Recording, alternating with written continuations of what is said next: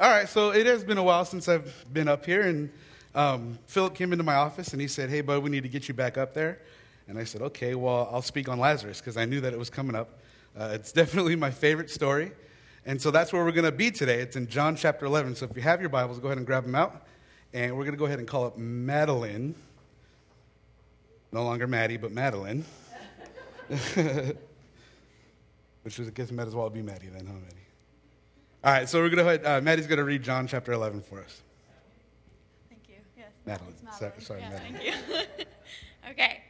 Now a certain man was ill, Lazarus of Bethany, the village of Mary and her sister Martha. It was Mary who anointed the Lord with ointment and wiped his feet with her hair, whose brother Lazarus was ill. So the sisters sent to him, saying, "Lord, he whom you love is ill." But when Jesus heard it, he said, "This illness does not lead to death. It is for the glory of God, so that the Son of God may be glorified through it." Now Jesus loved Martha and her sister Lazarus. So when he heard that Lazarus was ill, he stayed 2 days longer in the place where he was. Then after this, he said to the disciples, "Let us go to Judea again." And the disciples said to him, "Rabbi, the Jews were just now seeking to stone you, and you are going there again?" Jesus answered, "Are there not 12 hours in the day? If anyone walks in the day, he does not stumble, because he sees the light of this world. But if anyone walks in the night, he stumbles, because the light is not in him." After saying these things, he said to them, "Our friend Lazarus has fallen asleep, but I go to awaken him." The disciples said to him, "Lord, if he has fallen asleep, he will recover." Now Jesus had spoken of his death, but they thought that he meant taking rest and sleep. Then Jesus told them plainly, "Lazarus has died, and for your sake I am glad that I was not there, so that you may believe. But let us go to him." So Thomas called the twin, said to his fellow disciples, "Let us also go, that we may die with him." Now when Jesus came, he found that Lazarus had already been in the tomb 4 days. Bethany was near Jerusalem, about 2 miles off, and many of the Jews had come to Martha and Mary to console them concerning their brother. So when Martha heard that Jesus was coming, she went and met him, but Mary remained seated in the house. Martha said to Jesus, "Lord, if you had been here, my brother would not have died. But even now I know that whatever you ask from God, God will give you." Jesus said to her, "Your brother will rise again." Martha said to him, "I know that he will rise again in the resurrection on the last day." Jesus said to her, "I am the resurrection and the life. Whoever believes in me, though he die, yet shall he live. And everyone who lives and believes in me shall never die. Do you believe this?" She said to him, "Yes, Lord, I believe that you are the Christ, the Son of God, who is coming into the world." When she had said this, she went and called her sister Mary, saying in private, "The teacher is here and is calling for you." And when she heard it, she rose quickly and went to him. Now Jesus had not yet come into the village, but was still in the place where Martha had met him. When the Jews who were with her in the house, consoling her, saw Mary rise quickly and go out, they followed her, supposing that she was going to the tomb to weep there. Now when Mary came to where Jesus was and saw him, she fell at his feet, saying to him, "Lord, if you had been here, my brother would not have died." When Jesus saw her weeping, and the Jews who had come with her also weeping, he was deeply moved in his spirit and greatly troubled. And he said, "Where have you laid him?" They said to him, "Lord, come and see." Jesus wept. So the Jews said, "See how he loved him?" But some of them said, "Could not he who opened the eyes of a blind man also have kept this man from dying?" Then Jesus, deeply moved again, came to the tomb. It was a cave, and a stone lay against it. Jesus said, "Take away the stone." Martha, the sister of the dead man, said to him, "Lord, by this time there will be an odor, for he has been dead 4 days." Jesus said to her, "Did I not tell you that if you believed, you would see the glory of God?" So they took away the stone, and Jesus lifted up his eyes and said, "Father, I thank you that you have heard me. I knew that you always hear me, but I said that on account of the people standing around, that they may believe that you sent me." When he said these things, he cried out with a voice, "Lazarus, come out." The man who had died came out, his hands and feet bound with linen strips, and his face unwrapped with a cloth. Jesus said to them, "Unbind him and let him go." Many of the Jews, therefore, who had come with Mary and had seen what he did, believed in him, but some of them went to the Pharisees and told what Jesus had done. So the chief priests and the Pharisees gathered the council and said, "What are we to do? For this man performs many signs. If we let him go on like this, everyone will believe in him, and the Romans will come and take away both our place and our nation." But one of them, Caiaphas, who was high priest that year, said to them, "You know nothing at all, nor do you understand that it is better for you that one man should die for the people, not that the whole nation should perish." He did not say this of his own accord, but being high priest that year, he prophesied that Jesus would die for the nation, and not only for the nation, but also to gather into one of the children of God who are scattered about. So from that day on, they made plans to put him to death. Jesus therefore no longer walked openly among the Jews, but went from there to the region near the wilderness, to a town called Ephraim, and there he stayed with the disciples. Now the Passover of the Jews was at hand, and many went up from the country to Jerusalem before the Passover to purify themselves. They were looking for Jesus, saying one to one another as they stood in the temple, "What do you think, that he will not come to the feast at all?" Now the chief priests and the Pharisees had given orders that if anyone knew where he was, he should let them know so that they might arrest him. Thank you, man. Let's pray. Father, this is something that is really, really hard for us to believe with our human minds, God, that you can take someone who's been dead and that you can give them life, Father, but that's what you've promised all along, God. So I pray today, Father, that if we are experiencing any difficult times, God, I pray that you would teach us something today about what you say about our times, Father God, about the struggles that we have. Father, I pray that you would begin to heal hearts, that you would begin to grow faith in this room, Father, and that the words spoken today would land on good soil, Father, and that you would show us how much you love us, God. God, we thank you for being here, and we just pray that you would have your will in this message. And thank you so much for loving me, God, loving us. Pray these things in Jesus' name. Amen. All right, so like I said, it's a lot of verses, right? A lot of stuff going on, and we can spend months in this one chapter here. I was studying for it, and I got like 8 pages in, and I was on verse 3. And I'm like, oh, shoot, I'm going to have to cut some things out. And so we're just going to touch on a few things today. And I'm not going to lie. Okay, do we have any A's fans in here? All right. How hard is it studying about the resurrection when your team just gets kicked out of the playoffs the way that they do, right? I was like, if he can do it with Lazarus, he can do it with the A's. But they are still dead this year, so that doesn't count. So this miracle is actually the 7th miracle that John records. And interesting thing about John doesn't call them miracles, he calls them signs. And what does a sign do? A sign points to something and explains what it is. And that's exactly that's exactly what my Mexican's popping out. That's exactly what John wanted to do in this gospel. I want to go ahead and explain or just kind of revisit the first 6 miracles or signs that John recorded. The first one was in John chapter 2 when he turned water into wine. Second one was in John 4 when he healed a nobleman's son. John 5, he heals the lame man. John 6, he feeds 5,000 and he walks on water. In John 9, he restores the blind man's sight. There is one more miracle that John does record, but it's done a little bit more in private. It's done in the dark. Do you remember when Peter cuts off the ear of the guard that came to arrest Jesus, and Jesus puts it back on? But again, it wasn't so much of a public miracle, a public sign, but it did happen. So I just wanted to give that one an honorable mention really quick. But this is an amazing chapter. It's a chapter where we fully see God in action as a human being. Right? Jesus is 100% God and 100% man at the same time, and it's here where he displays it. This is his last public miracle. Okay, before the resurrection, it's his last public miracle. And something really important happens here. In chapters 1 through 11, we see the ministry of Jesus, right? We see all the signs and the miracles and the wonders that he does, his teachings, the relationships that he builds. And yes, he does kind of irritate the Jewish leaders, and they do want to arrest him, they do want to stone him, but he always escapes, he always gets away. That changes after John chapter 11. After John chapter 11, it's the last straw for the Jewish leaders. This is where they say, you know what? We're going to arrest him. We are going to crucify him, and we are going to bury him, because too many people are following him. So this is a very important part in our study of the book of John. Last week, Philip shared with us about how Jesus had just escaped being stoned.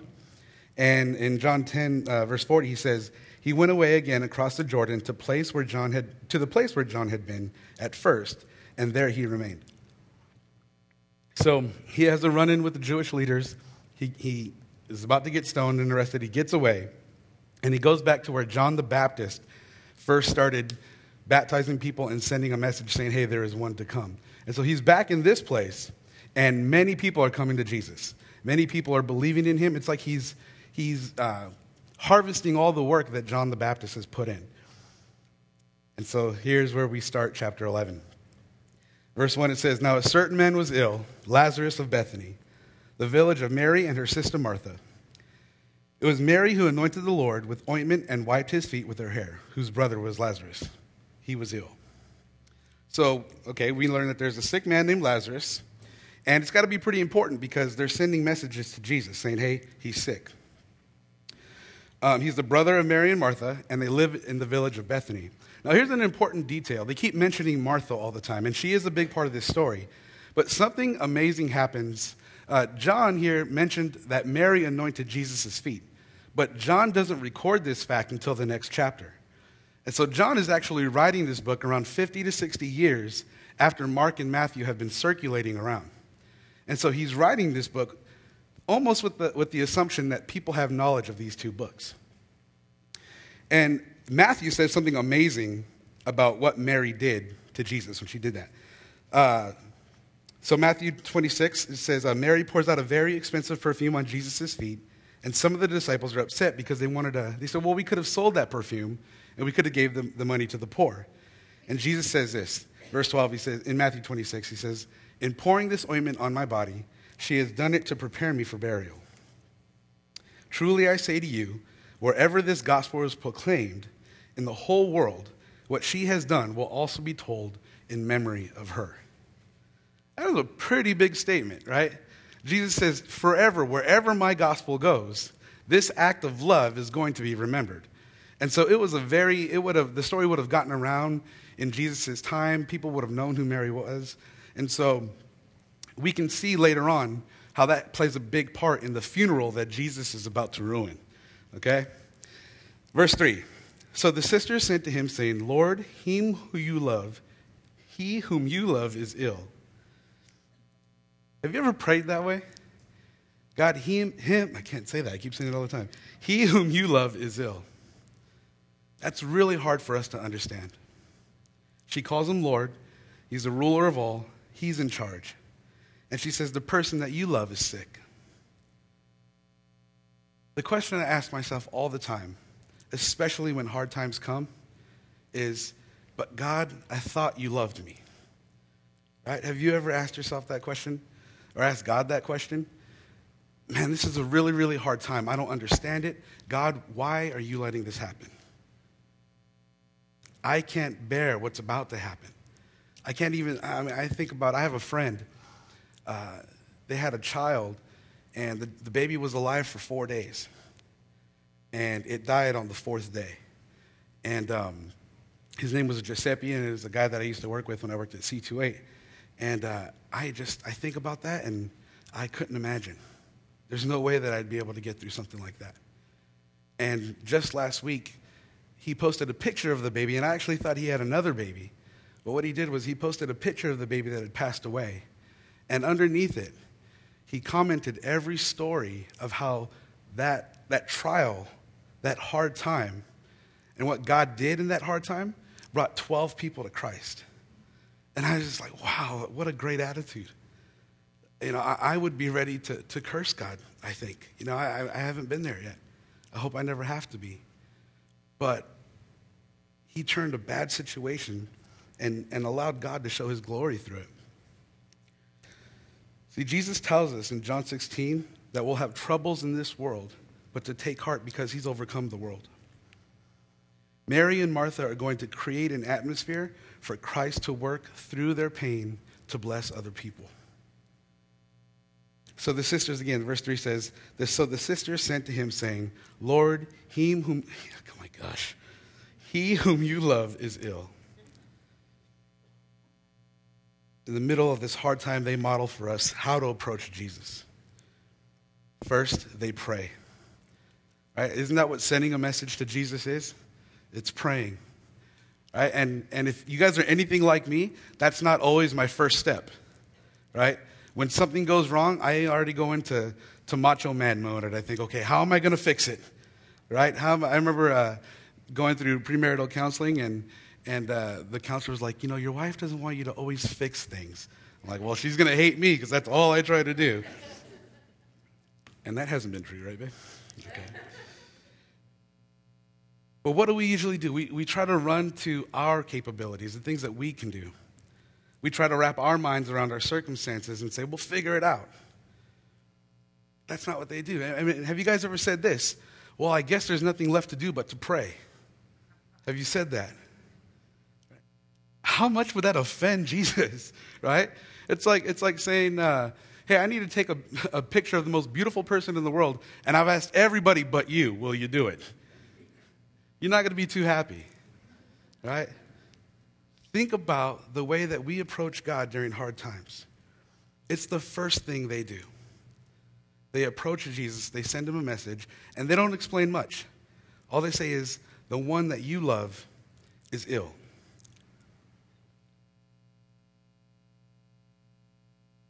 How do we react when hard times come? A lot of times my prayers sound like this. They sound like, God, I know I've messed up.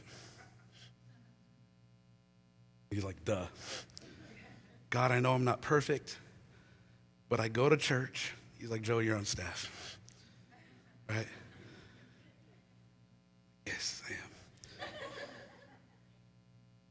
And what I start to do is I try to justify why he should even listen to my prayer. You guys ever do that? God, I serve. I give. I try really, really hard. And the hardest thing to do is find confidence in a prayer like that. Because what we have staring us back in the face is every place that we've messed up. Every failure that we've ever had. They don't pray like that. They say, the one whom you love is ill. What they're really saying is, Jesus, the one that you put your name on has a need. The one whose sin you've come to forgive and completely do away with, they need you right now. The one whose only hope is the mercy that you might show him. They remind themselves of what he's done. They pray with the gospel in mind. How much more confident can we be in our prayer when our hope is based not on what we've done or accomplished, but on the promises of the gospel?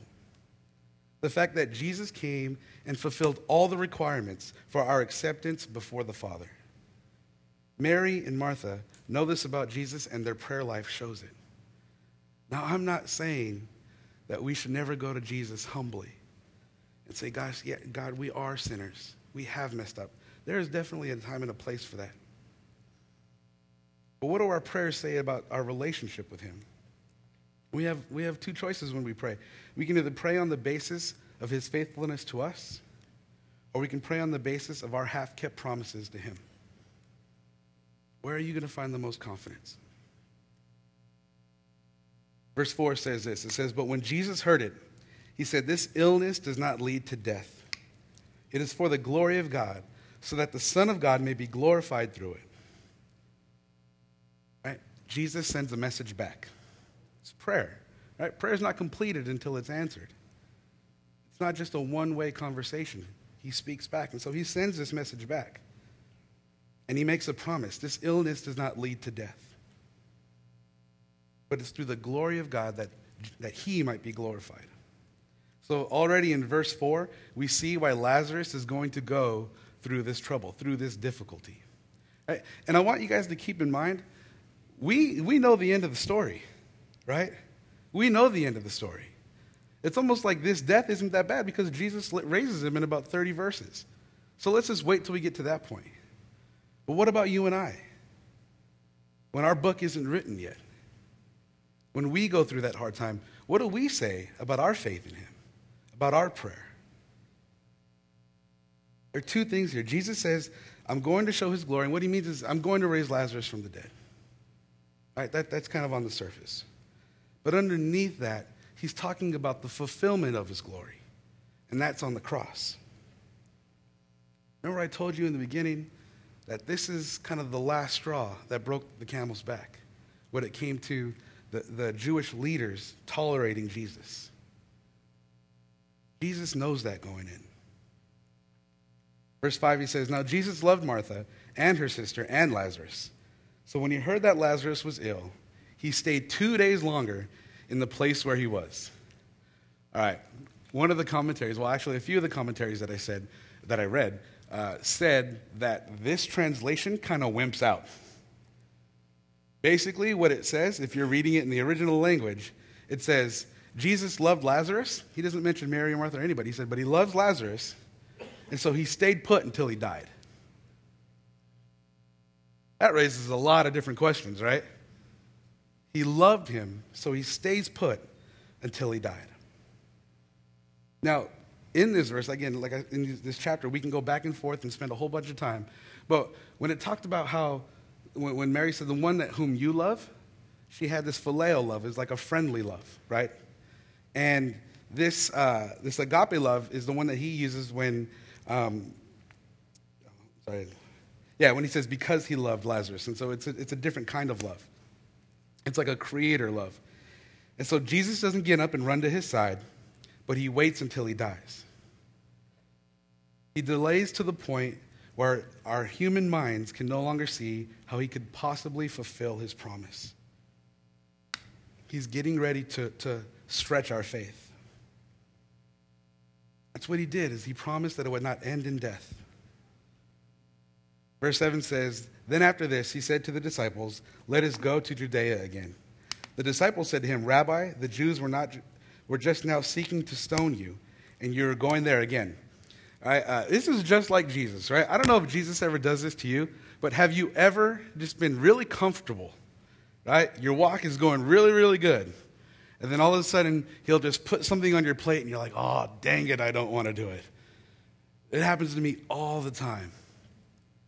All right, you got to put yourself in the disciples' shoes. They're hanging out with Jesus. Ministry's going really well. And then all of a sudden, he gets this message that someone's dead or someone's sick back where they almost just got killed. And he does nothing. They're like, yes, we don't have to go back, right? And then Jesus pops up and he says, hey, guys, we're going back. Their heart must have just dropped into their stomach. It's like their worst fear, right? They were all afraid. But we'll get killed. You'll get killed. They tried to kill you. We can't go back. So we have these two groups.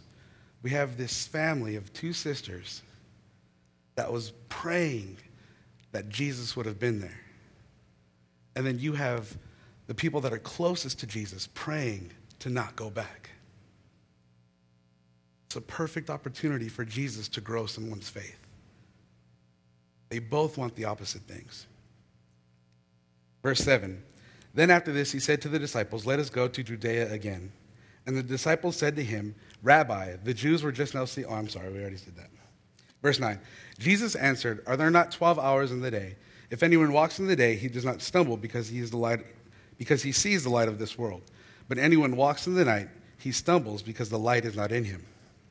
Verse 12 says, the disciples said to him, Lord, if he's fallen asleep, he will recover. Now Jesus had spoken of his death, but they thought he meant taking rest and sleep. Then Jesus told them plainly, Lazarus has died. These verses are actually reassuring, right? When we read it, it's almost like, oh, what does it mean? Well, there's the obvious, right? If you walk at night, if you don't have any light, you'll stumble because you can't see where you're going. But Jesus is saying something different here. See, the way that they used to measure the hour of the day is they would have a sundial. They would separate it into 12 parts.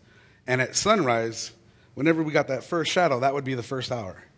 And so as the day went along until sunset, whatever section that the sundial was hitting would be, if it hit the fifth hour or the fifth section, it would be the fifth hour. And so what Jesus is saying is, the day is going to be the day. There's nothing that you can do to extend it. There's nothing that you can do to shorten it. There's absolutely nothing. And when he says that, he's referring to his life. He's saying, look, there's no precautionary measure that we can take, that I can take, that is going to extend my time here. There's also nothing that an enemy can do to me to shorten my time here. My time is going to be my time. And it's this confidence, it's this reassuring statement saying, we'll be okay until my hour comes. Jesus was on a mission, and nothing was going to stop that mission. We all know John 3:16. For God so loved the world that he gave his one and only Son, that whoever believes in him shall not perish but have eternal life. Verse 17 says, for God did not send his Son into the world to condemn the world, but to save the world through him. Nothing was going to stop this mission. His time was going to be his time. Verse 15 says, and for your sake I am glad that I was not there, so that you may believe. But let us go to him. So Thomas, called the twin, said to his fellow disciples, let us also go, that we may die with him. I love that he says, for your sake I'm glad that I was not there, so that you may believe. Speaking to his disciples. These men were going to be responsible for sharing the gospel when he was gone. They're the ones that are going to be the beginning founders of the church. They're the ones that are going to have to need the faith. They were going to have to know that he was stronger than death. If anybody, he needed their faith to be at a point where even when death is staring him in the face, they had to know that he was greater. And Thomas, like this courageous pessimist, he's like, well, then let's just go die then. Right? Poor Thomas. Verse 17. Now when Jesus came, he found that Lazarus had already been in the tomb for 4 days. All right, now there is a tradition, there is a thought in Jewish culture that when a person died, their spirit hovered over their body for 4 days. And so the fourth day is significant because even according to their tradition, the spirit's gone. All right, it's been 4 days. And so even if there was a possibility that his spirit was still hovering around, well, that's not there anymore. It's been 4 days, his spirit's gone too. Bethany was near Jerusalem, about 2 miles off, and many of the Jews who had come to Mary and Martha to console them concerning their brother. So when Martha heard that Jesus was coming, she went to him, but Mary remained seated in the house. Martha said to Jesus, Lord, if you had been here, my brother would not have died. But even now, I know whatever you ask from God, God will give you. Something to know about a Jewish funeral back then was that it lasted about 30 days. The first 7 days were specifically meant for mourning. They would hire professional mourners to come in. And they would hire them to say, hey, help me mourn. And it was primarily women. Women would, every opportunity that you had, you would go back to the tomb. You couldn't eat until the body that had passed away had been buried. And so they didn't wait long. They weren't like the Egyptians where they embalmed bodies and tried to preserve them. As soon as they died, they sprinkled them with some spices, tried to make them smell good, wrapped them up, and put them in a cave. All right? And then after they were put in the cave, they would have this meal. And again, family, friends, strangers, whoever knew of this family's loss would just invade the home. And they would help them mourn. And that's just totally different from what we do today, right? We go to a funeral, it's maybe a couple days after. We have a potluck, and then we kind of just sometimes leave the family to kind of mourn and go through it.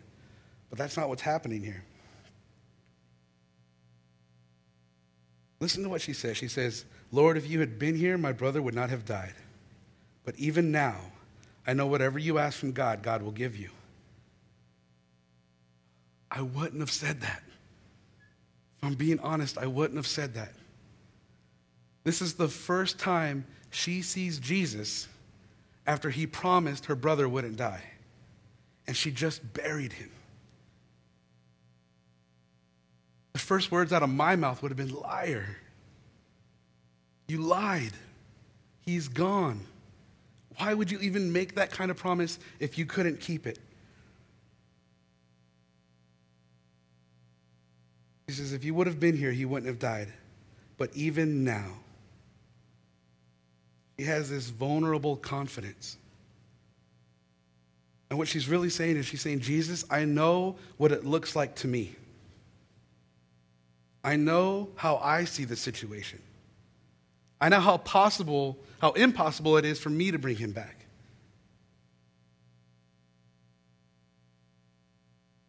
But that doesn't matter because you are. You're capable. Verse 23 says, Jesus said to her, your brother will rise again. Martha said to him, I know that he will rise again in the resurrection on the last day. Jesus said to her, I am the resurrection and the life. Whoever believes in me, though he die, yet shall he live. And everyone who lives and believes in me shall never die. Do you believe this? We can spend forever breaking that verse down. I am the resurrection and the life. Like, I don't even know if we'll ever fully understand that. But what he is saying, he says, I am the life. It's another great I am statement. Reminding her he is the power that gives everything life. How hard is it to believe this?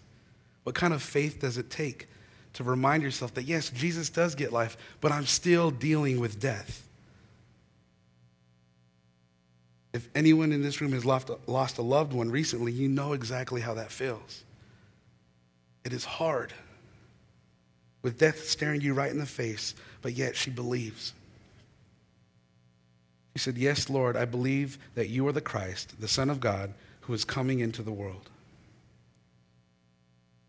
Verse 33 says, when Jesus saw her weeping, and the Jews who had come with her also weeping, he was deeply moved in his spirit and greatly troubled. And he said, where have you laid him? They said to him, Lord, come and see. Verse 35, Jesus wept.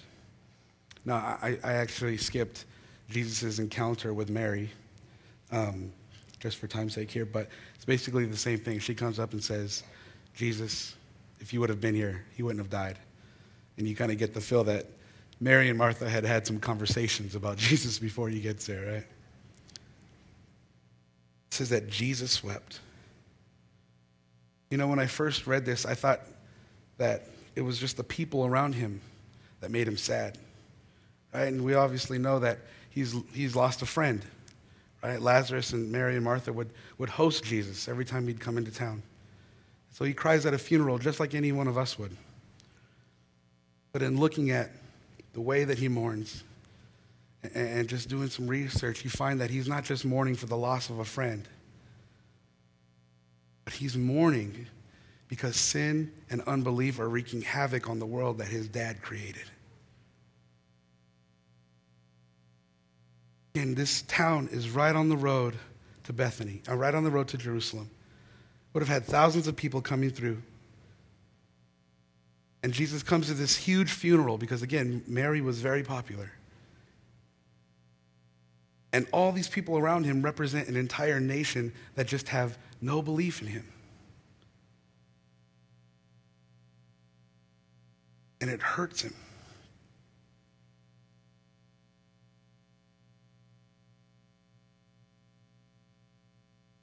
I mean, you think about that, like, why would he cry? Why would he cry? And we have the end of the story. Why not just walk in and say, watch this? Strut up to the tomb, knock on it a couple of times. Hey, get out, Lazarus, let's go. Why not just do that? See, the Greeks, and any Greek reading this would have been blown away by this because the Greeks, the word that they use for their gods is apatheia. And it basically means not able to feel emotion. And they thought that if we could hurt the heart or the emotion of a God, then he actually couldn't be God. And so for them to see that John writing this story, saying that Jesus was weeping because of the grief that he felt from his people, that just blows their mind. That his heart was so wrapped up in our heart, with our heart. Timothy Keller puts it like this. Probably the first quote you guys have ever heard from Timothy Keller. But it says, we're specks of dust compared to the great God of the universe, and yet when we hurt, we create grief in the heart of the King of Kings. No other religion believes that. Verse 36 says, so the Jews said, see how we loved him. But some of them said, could not he have opened the eyes of the blind man? Or could not he who opened the eyes of the blind man also have kept this man from dying? I think they get it wrong. It says, see how they loved him. I think Jesus loves him. Not past tense, but present. His love isn't finished, but his love is there and it's present and it's about to do something. It's about to change a situation. And he's got everyone around him not believing. He's got the Mary and Martha who just said, if you would have been here, then he wouldn't have died, right? They're watching him in front of this tomb. Then they have the passerbyers going to Jerusalem for the Passover. They're there watching. They have the people that are there to attend the funeral. They're there watching. Right? It's so different from when Jesus heals somebody and says, don't tell anybody. Right? And then he has his disciples there. All these kinds of witnesses. And that's where we're at in verse 36. He says, then Jesus, deeply moved again, came to the tomb. It was a cave and a stone laid across it. This was a different type of being deeply moved. In the Greek, it's the same word that they use to describe a roaring lion. He came to the tomb with anger and rage. Not mad at God, or Mary or Martha, or even unbelief, but he is fed up with death. B.B. Warfield said it this way. He says, Jesus advances to the tomb not weak and sniveling, but as a champion preparing for conflict. John uncovers the heart of Jesus as he wins our salvation, not in cold unconcern, but with fiery wrath against our enemy, death. And with all the people watching, Jesus says, take away the stone. If you guys don't know, that is my favorite verse in the Bible. My absolute favorite verse. It took faith to move the stone.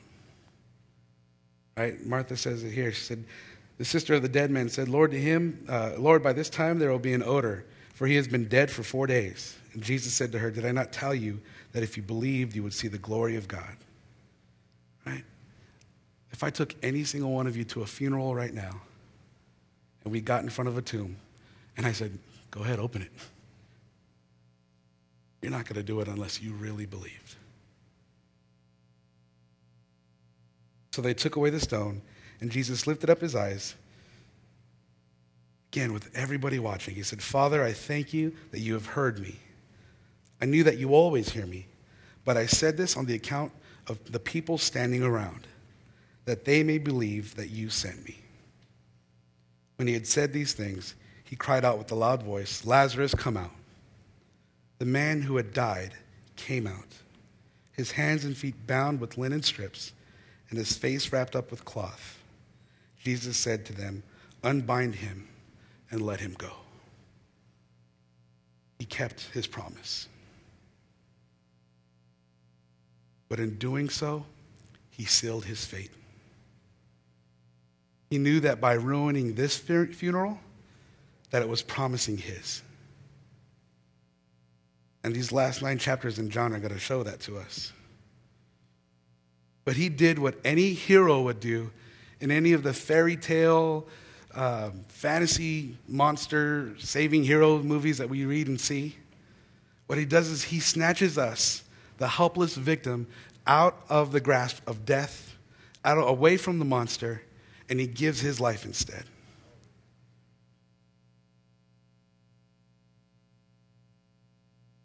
Snatching us away from the hands of death by giving up his perfect life, keeping his promise that we will have eternal life, being reconciled back to God once and for all. As worship team, you guys can come back up. This is the last straw. The Jews hear this. It's funny, some of the Jews that see it, some of them accept Jesus, some of them go straight to the Jewish leaders and say, guess what he's doing now? And the Jewish leaders say, you know what, that's it. Many people are going to come to believe him. We have to do something about it. And from this day until Jesus is killed on the cross, he's a wanted man. What do we do and how do we react when hard times come? Do we pray like we believe in the gospel? Do we see our hard times as opportunities for Jesus to glorify and to save other people? I mean, I bet if I asked in this room, I'm pretty sure most of us just weren't sitting around on a beautiful day and just accepted Christ. A lot of times, our salvation comes through a tragedy, through something hard. God wants your pain. He feels the pain. And he's the only one on this planet, the only thing on this planet that can do something with it. I'm going to end with this poem from George Herbert called the dialogue anthem, The Christian Death.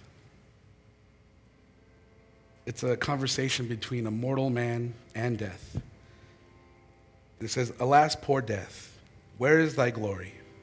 Where is thy famous force, thy ancient sting?"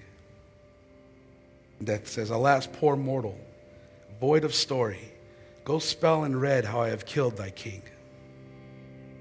Oh, poor death, and who was hurt thereby? Thy curse being laid on him makes thee accursed. Death says, "Let losers talk, yet thou shalt die, and these arms shall crush thee." Mortal man says, "Spare not, do thy worst. I shall be one day better than before. Thou so much worse that thou shalt be no more." He's finished it.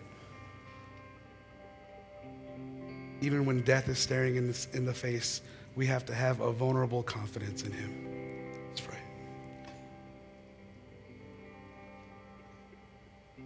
Father God, we don't deserve your mercy and we don't deserve your grace. And I thank you so much that you've sent your son, Jesus Christ, to die for my sin so that I can be found righteous in your sight, reconciled back to you. Father God, help me realize that you want every part of my life. The good times and the hard times. And that sometimes you might let me go through hard things because you don't give a guaranteed pass through life.